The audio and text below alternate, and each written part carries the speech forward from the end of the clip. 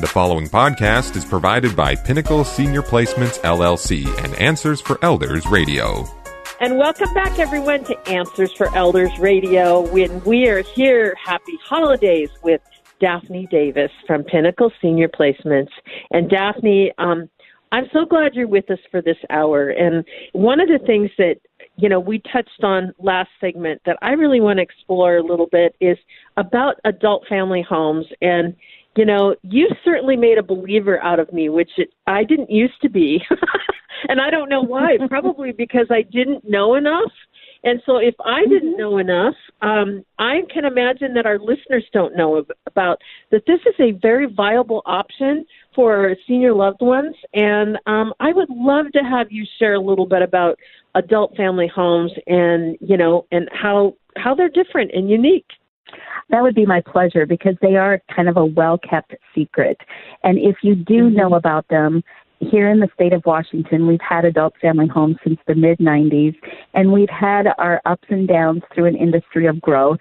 And so in Western Washington, we've had some negative news about adult family homes years ago, and so your exposure might be on a negative note. And I would love to be able to just share a little bit about what is the value of an adult family home and how do they function and what can they really do.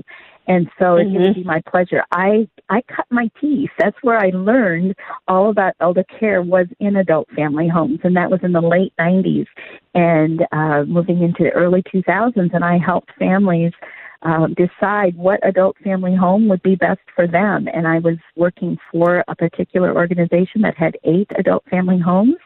And so I really got to learn the ins and outs, not only just the daily routine, but what are the laws that regulate adult family homes and how are they set up to work effectively, and what kind of health care can you have? Is there activities? Do they have outings? All the things that people may not be aware of. And so in the state of Washington, we are very evolved. There are 3,300 adult family homes in the state of Washington. And amazing. I would say, there's a lot. I would say there's got to be at least 100 to 1,000 RCWs and WACs that regulate adult family homes. A broad brush is anything that can be done in a nursing home or a rehab facility can be done in an adult family home, except for intramuscular shots, and usually not any kind of trach work, breathing work. There's exceptions to that. There are some homes that do that, but not typically. And so adult family homes usually have a maximum of 6 people that live in them. Recently, last year, we've had a new law that said some homes can expand to 8 people, and they're implementing that this year. There are some homes that have 8 people in them now, so they are starting to get more of a larger adult family home, small assisted living feel. So you have a community of people. In an adult family home, you usually will have your own bedroom. Many times, 50% of the time, you'll have your own bathroom or shared with one other person. And it's a house that has the living room, bathroom, kitchen, back deck, front yard, everything that you would have in your own home, except you have 24-hour care. And so sometimes people are like, oh, I don't want somebody hanging over me. No. You still have all the privacy that you want. And you can have your interaction with people that you may want. So introverts and extroverts alike do well in this environment. I will, my personal bias is that if someone needs help in advocating for themselves, asking for things, getting a little support so they don't have a tumble to the floor, just a little extra help getting out of a chair, adult family homes can sometimes be the perfect scenario, because that care can happen without a loved one even really realizing it's happening. A caregiver's in the room and, in the living room and sees that, Joan needs to, she's trying to get up out of her chair, but she just can't quite do it. She's on the 3rd time to try and get up, and all she may need is just a little help on her elbow and just to give her that momentum. And she doesn't even know that she was helped. It's care with dignity without a high risk. And so I really like that. The other piece that people get a little nervous about sometimes is, well, how do you socialize? What if I don't like everybody that's there? Very, very valid point. And that's where a company like Pinnacle is really important, because we listen to what your life is like. You will be talking to the sons and daughters and to the client themselves and figuring out, what does your life look like? Do you like to go out and deadhead the petunias? Do you want to putter in the garage? Do you want to just, be in the kitchen and get your own cup of tea? What things are normal for you? And then we, because of our experience, help find the right fit.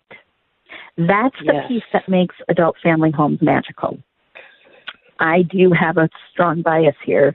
If you're looking for an adult family home by yourself, and this is my bias, I'll own it, I don't know how you could possibly find the right adult family home without the help of someone who knows the homes. It's like having a specialized realtor. So that piece, the magical piece of having an adult family home work, is matching up personalities, matching up philosophies of care, matching up style of the day. How flexible are they? Is this a home that likes to watch the extra innings of the Mariners? Is this a home that, listens to, a live television church service on Sundays? Is that important to you? Those details are what make the next chapter of life dignified and purposeful. Well, and certainly, I know for seniors, if they have a little bit of dementia, they may not be in a situation where they have to have full-blown Alzheimer's care, but sometimes if you've got beginning stages of a dementia, a large community can be overwhelming. Having that calmness of a private, smaller area to keep things like in a home environment is so valuable, and certainly for an adult family home, that is, a good thing, right? Is that true that I've heard that? Oh, absolutely. True sentence. There is definitely a place for large memory care. There's definitely a place for assisted living for someone, coming out of their home and pretty independent in their living style. Not discrediting any of those. But it's valuable to look at an adult family home for the dementia client, the person who's struggling with that disease process, because of the level of flexibility, and because this is a pretty well-known philosophy of care.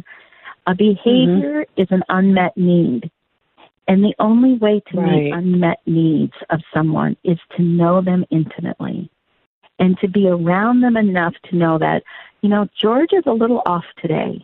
He seems a little crabby. I wonder why. And to look back and see, did he have his breakfast this morning? Nope, he didn't feel like eating breakfast. Well, maybe he's hungry. Maybe he needs some protein. And for a caregiver to be able to go and get, hey, let's have a boiled egg, or his favorite thing is, a sausage, whatever, and to be able to get that for him, not only being able to be flexible to have whatever he needs, but the awareness that he needs it. And that and the consistency of relationships. Yes, yes. And having the same caregivers. Yep, that's exactly that right. Makes total sense. The other thing that happens is the familiarity. There's something to be said for a home with dementia care. I mean, it has a hallway, a short hallway. It has the smells of a home. It has the refrigerator. I mean, maybe they just need to keep opening up that refrigerator door. That was a habit that they did, and, they don't need to get anything out of it, but they just need to open the refrigerator door. Let them open the refrigerator door. If that gives them a sense of grounding, let them do it. The other thing that can happen go ahead. Sorry.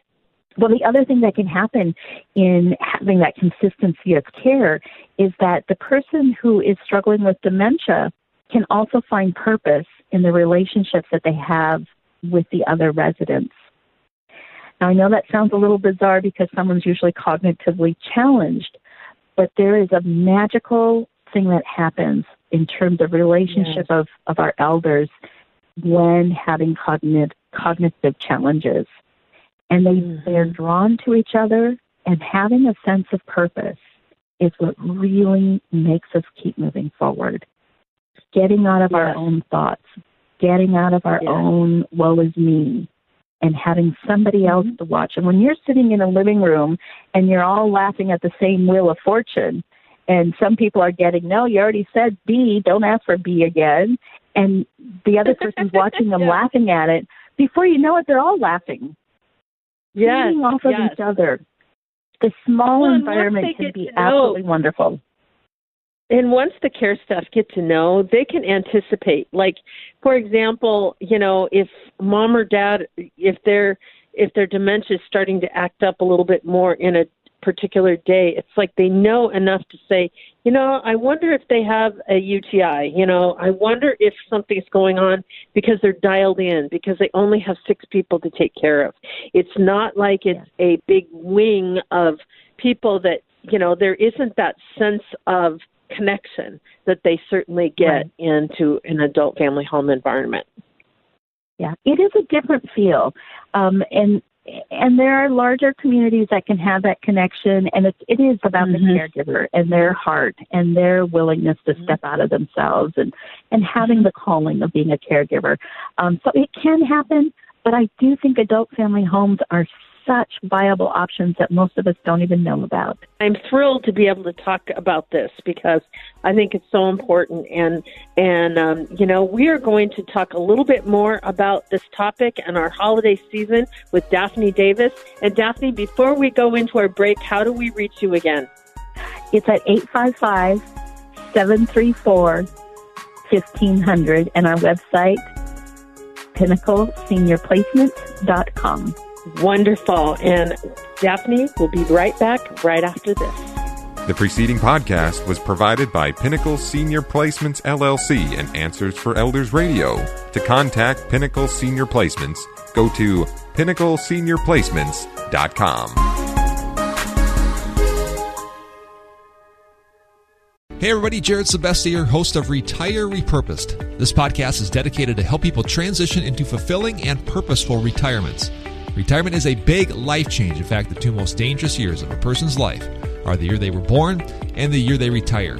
Few people can just flip the switch from working a career 30 or 40 plus years, retiring on Friday without methodical steps to living what we call a repurposed retirement. To listen now, search Retire Repurposed on your favorite podcast platform, Senior Resource, or Life Audio.